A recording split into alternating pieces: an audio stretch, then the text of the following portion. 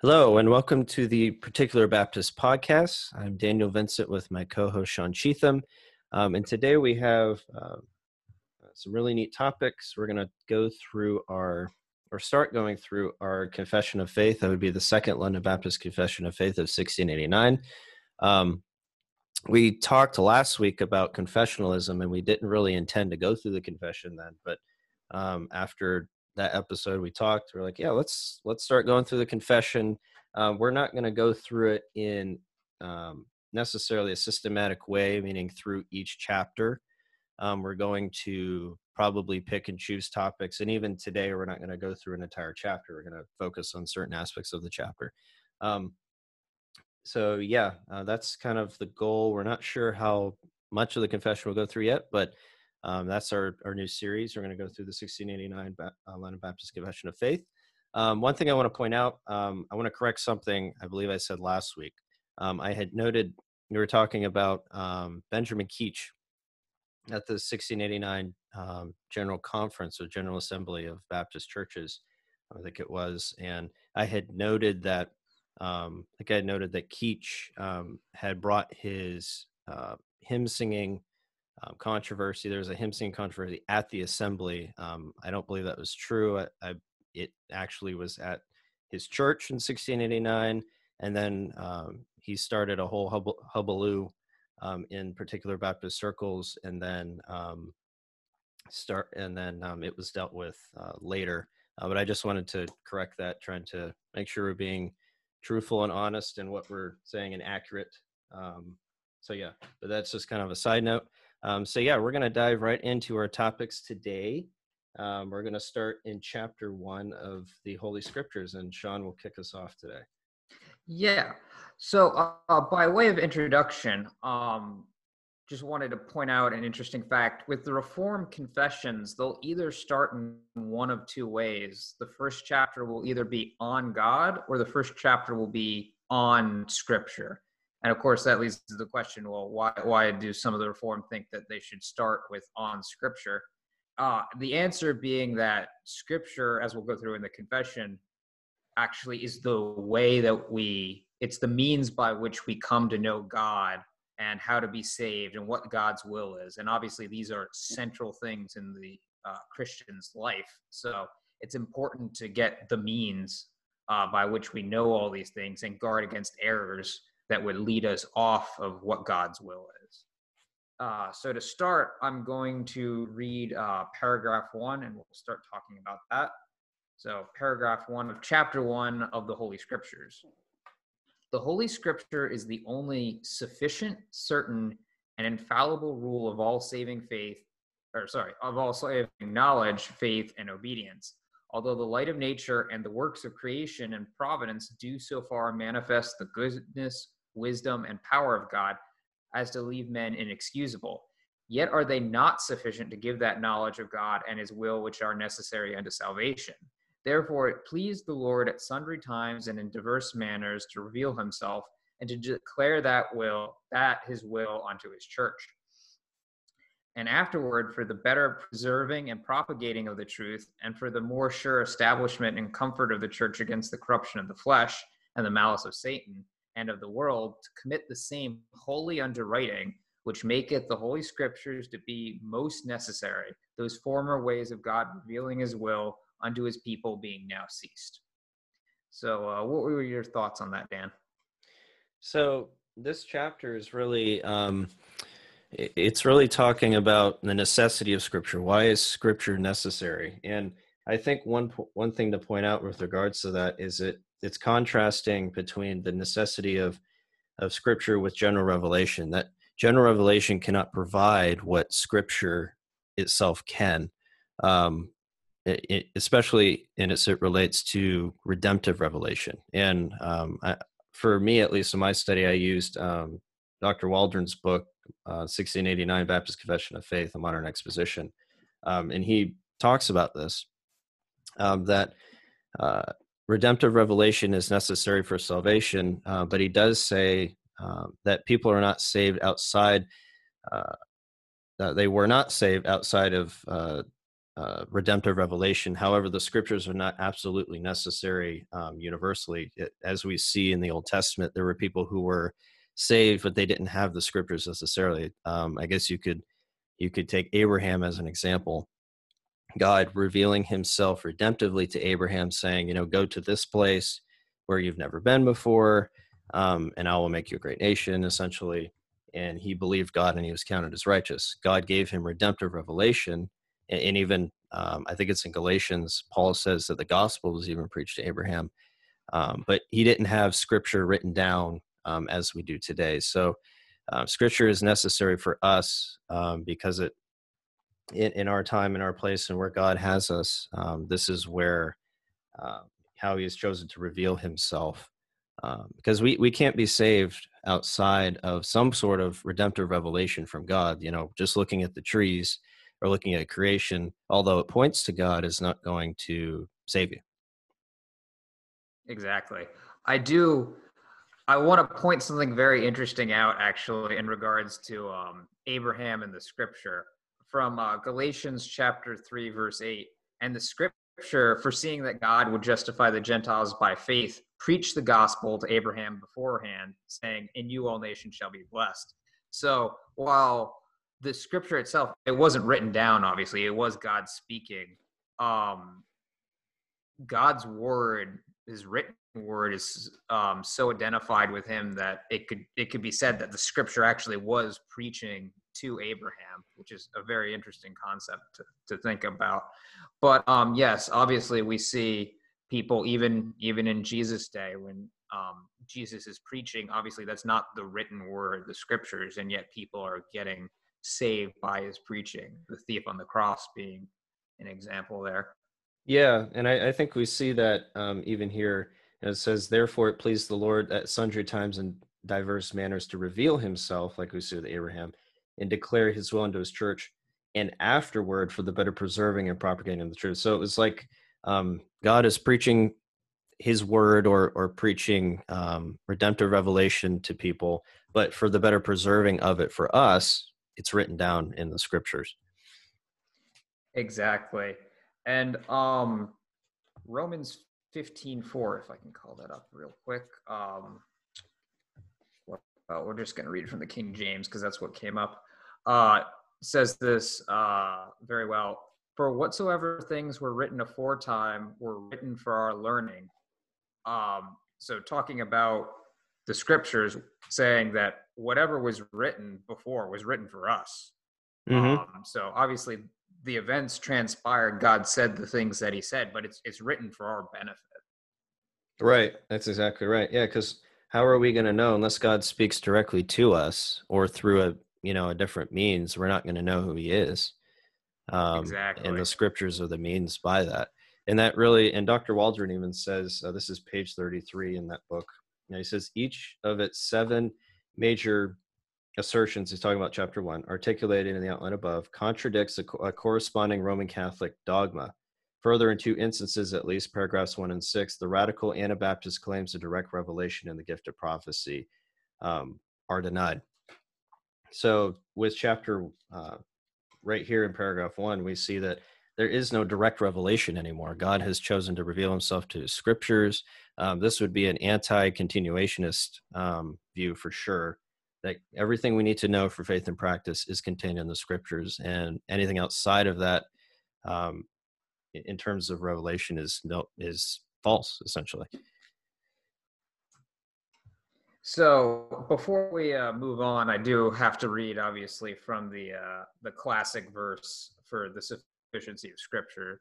We can discuss that. So that would be 2 Timothy 3:16 and 17. Give me a second to call that up. And apparently we're going to read from the King James again.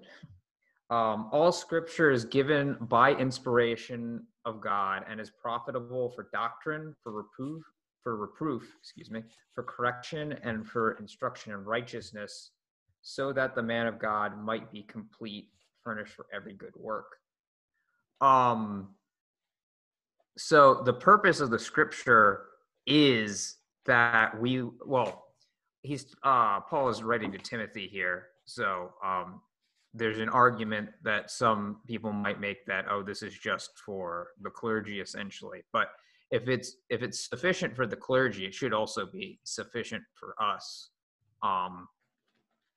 in that it prepares a man for every good work. So if it can do that, what else do we need in life to be able to do God's will? Right. Yeah, and yeah, that's a good point. I think Paul's primary view here is definitely the man of God, because he's speaking to a pastor. And the man of God traditionally in scripture is referring to the one who's preaching the word. Even in the Old Testament, the prophets were called the man of God, and they brought the word of God to the people. But yeah, that certainly would apply to us. The scriptures are sufficient. They do bring us those things that are absolutely needed for faith and practice, and anything outside of that is simply false if we're going to hold it up to the same standard as scripture. So we have to, and that's really where you see the continuationists going wrong. And you'll see guys like Michael Brown who will, say, yes, I believe that, I don't believe that anything's being added to scripture, but they still believe, or you'll still confess that revelation is still continuing in some way, or prophecy, or whatever it is. If you're going to hold those things on par with God's word, you have to inevitably say that there is some sort of continuing revelation that is being given to us outside of scripture. It's very hard to say that, I think it'd be impossible to consistently say that a canon is closed if you're still saying that God is revealing his word to us in different ways. Yeah, exactly. Essentially, they're setting up almost two levels of God's word, where, oh, Right. this is what we can keep in the Bible, but this over here, it's revelation, it's God's word, but we can't put it in the Bible. And the Right. question would be, well, why? What's different about this? Right. Then God's word is not really sufficient anymore, is it? No. Yeah, if there's needed extra revelation, like say the Mormons have, in order to restore the church, then God's word was not sufficient in the first place. Right. Exactly. All right. Was there any other points you wanted to make before we moved on, Dan? No, I think we've covered that one. All right. In that case, we'll move on to paragraph 4. The authority of the Holy Scripture, for which it ought to be believed, dependeth not upon the testimony of any man or church, but wholly upon God, who is truth itself, the author thereof. Therefore, it is to be received because it is the word of God. And that's obviously a very, I'd say, controversial statement. I don't know. What do you think, Dan? Absolutely. Yeah, absolutely. I mean, what is being said here is essentially that the scriptures are not dependent, or their authority is not dependent on a church. So this is flatly, this clearly speaks against Roman Catholicism's view, their ecclesiology, essentially, saying that, okay, the church has the final authority in faith and practice, essentially. Scripture does not. And this is completely turning that on its head and just saying, no, we need to accept it, not just that, yes, it's scripture, but its author is truth itself. So we should accept it as authoritative based on that. Exactly. So that changes. I mean, it says it's to be received because it's God's word. It comes from him directly. So therefore it has, the ultimate authority when it comes to how we are to live, how we're to carry out our practices in the church. So yeah, I mean, it completely turns that on its head. Yeah, exactly. And you run into trouble with Roman Catholics, because they'll say things like, well, how do you know the Bible is authoritative, or how do you know that the Bible is true? Obviously, you need something outside of it to prove it, because otherwise it'd be circular. You can't appeal to the Bible. So that's why you need Rome. But that really just pushes the problem a step back, essentially, because then Oh, yes. you have to ask, why? Well, how do I know Rome is true?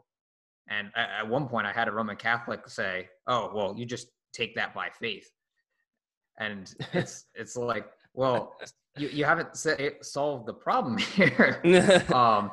If we can't take the scriptures on their own authority, neither can we take Rome on its own authority.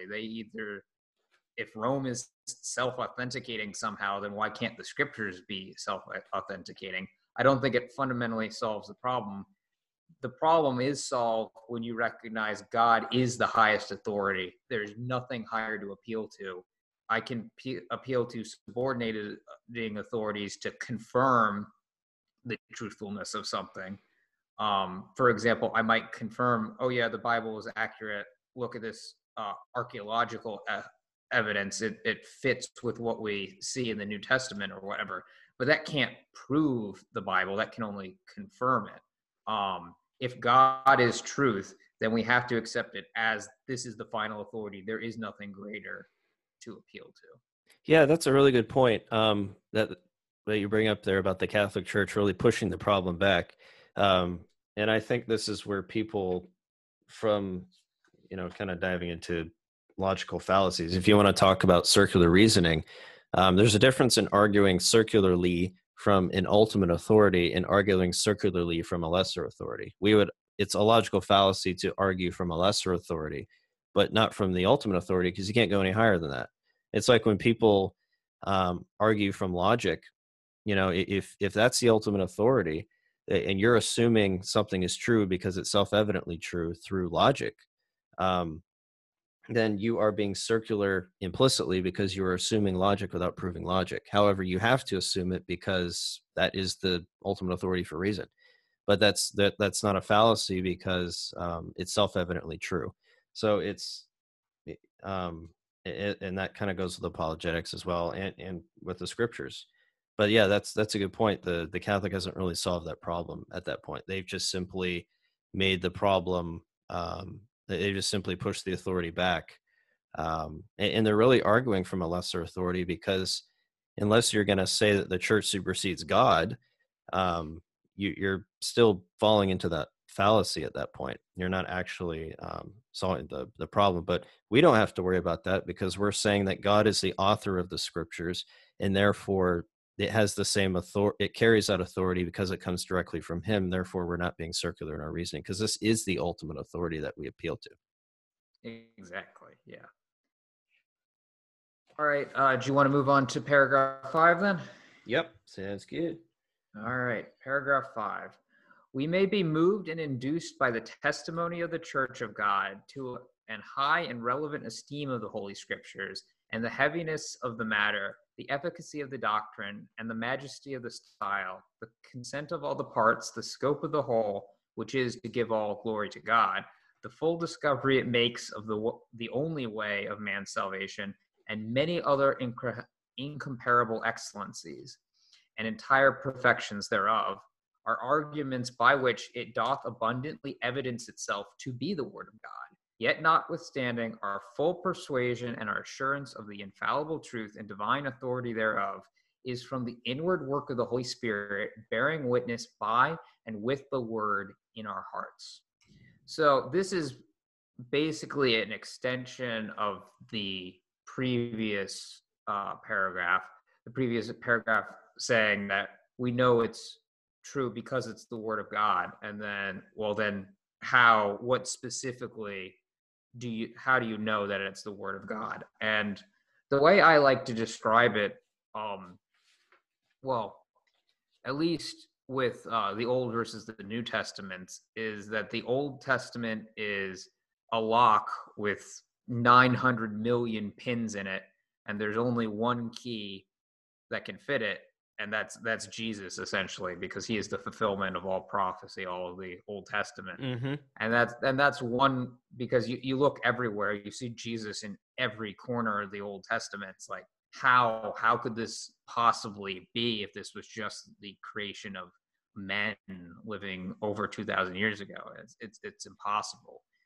This could only be a work of God. And there are many other ways in which the scripture evidences itself that it is true.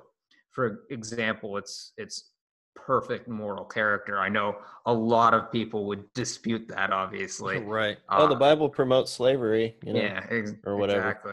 Or they hate the morality of God. But the more I study it, the more I see its perfections in its morality, and I'm absolutely amazed by it. In all ways, the Holy Scriptures do evidence themselves to be the Word of God.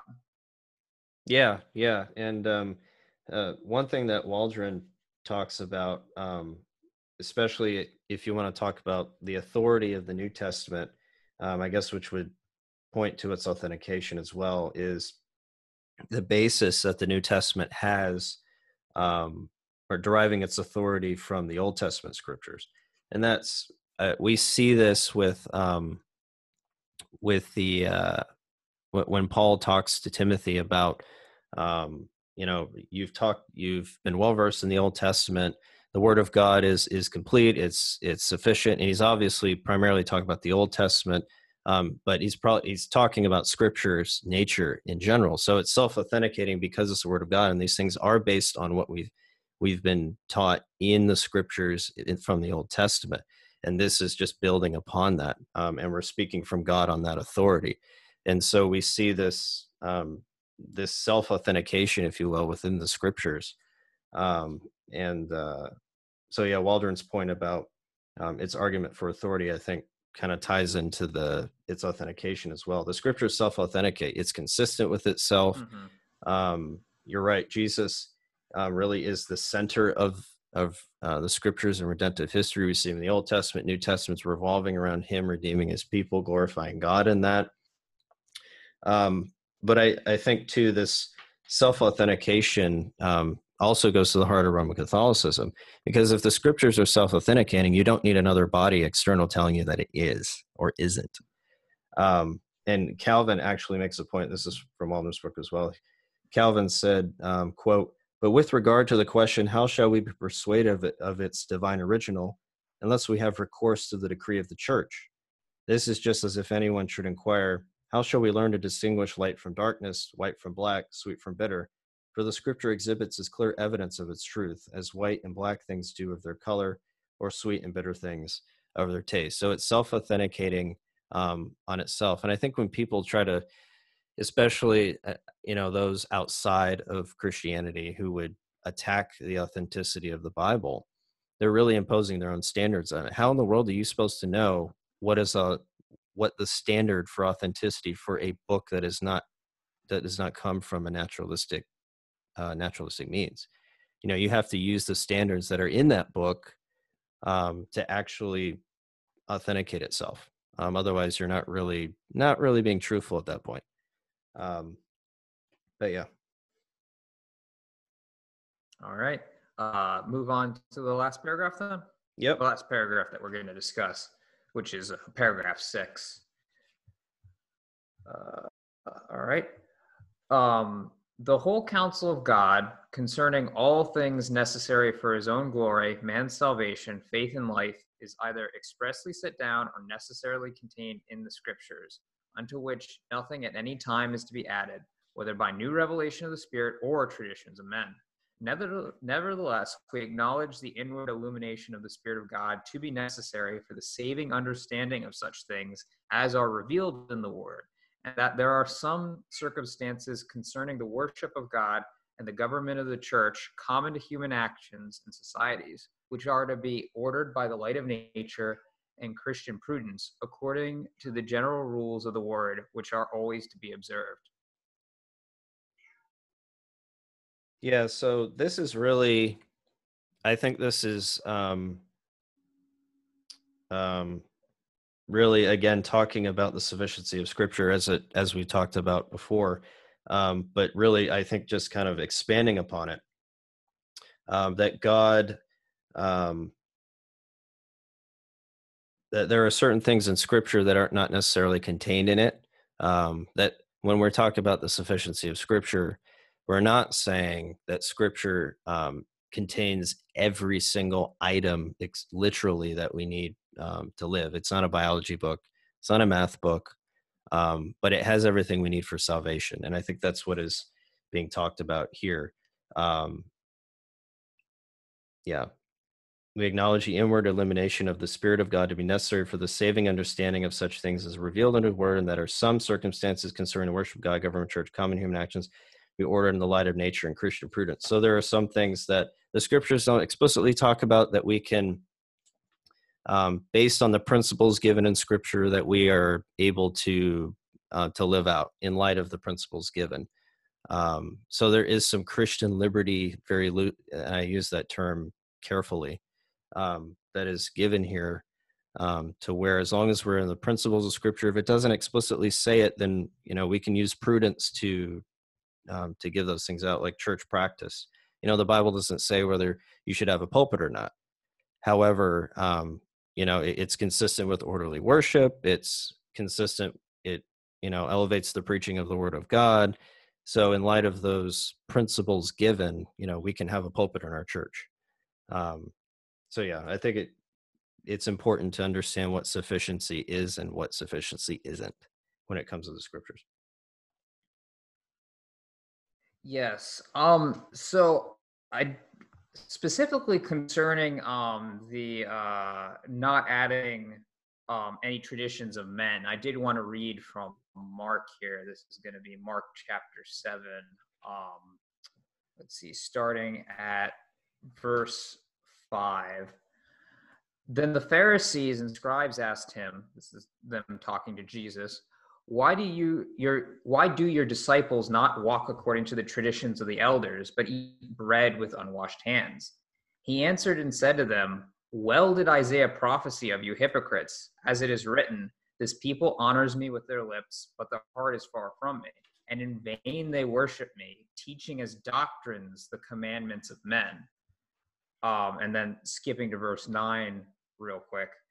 He said to them, all too well, you reject the commandment of God that you may keep your tradition. For Moses said, honor your father and mother, and he who curses father or mother, let him be put to death.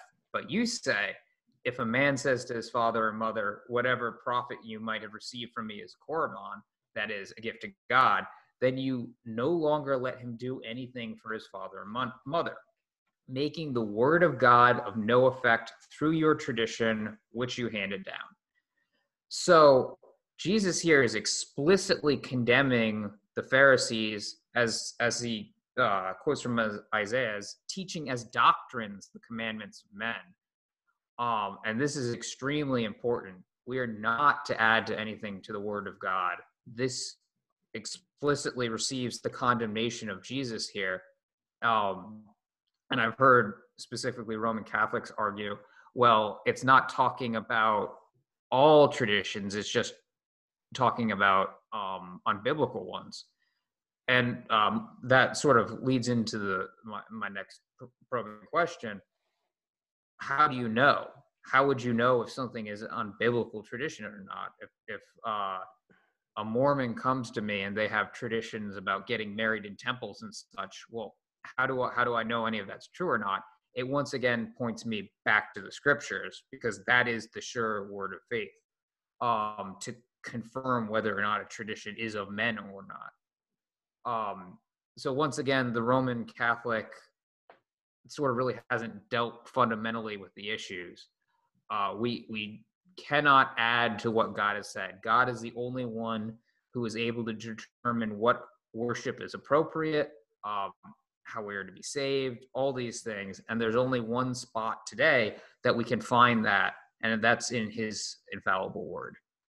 Yeah, and we even see, like you said, they haven't solved the problem, even with the current pope, the confusion that he has caused, especially I think with his ecumenicalism, trying to bring all these different faiths together and appear to be a unified whole, all the while you're the one who's supposed to be declaring to the church what the scriptures mean and what the scriptures mean for the church today.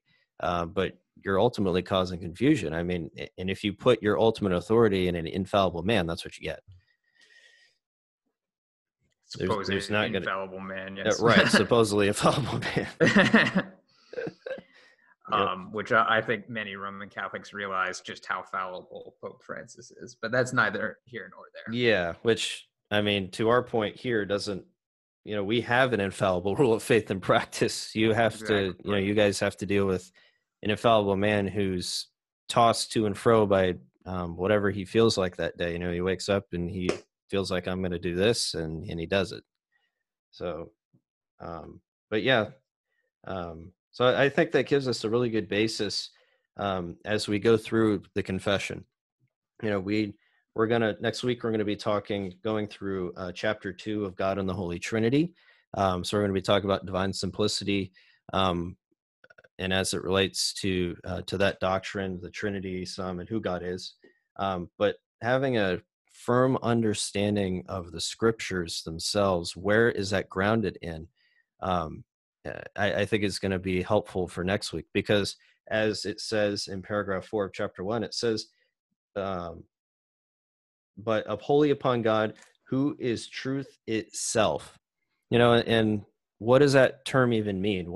Okay, God is truth itself. Why does that matter? Well, that's what we're going to talk about next week. But having a firm ground in the nature of Scripture will help us, I think, as we pull these doctrines from the Scriptures. And then understanding who God is will also inform our doctrine of Scripture and help us to have a firm grasp on its author and its authority as we go through our confession.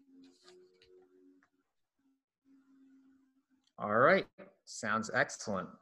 Thank you for joining us, everybody. We'll be, Lord willing, back on here next week, and we'll be going through chapter 2 of the confession. See y'all later.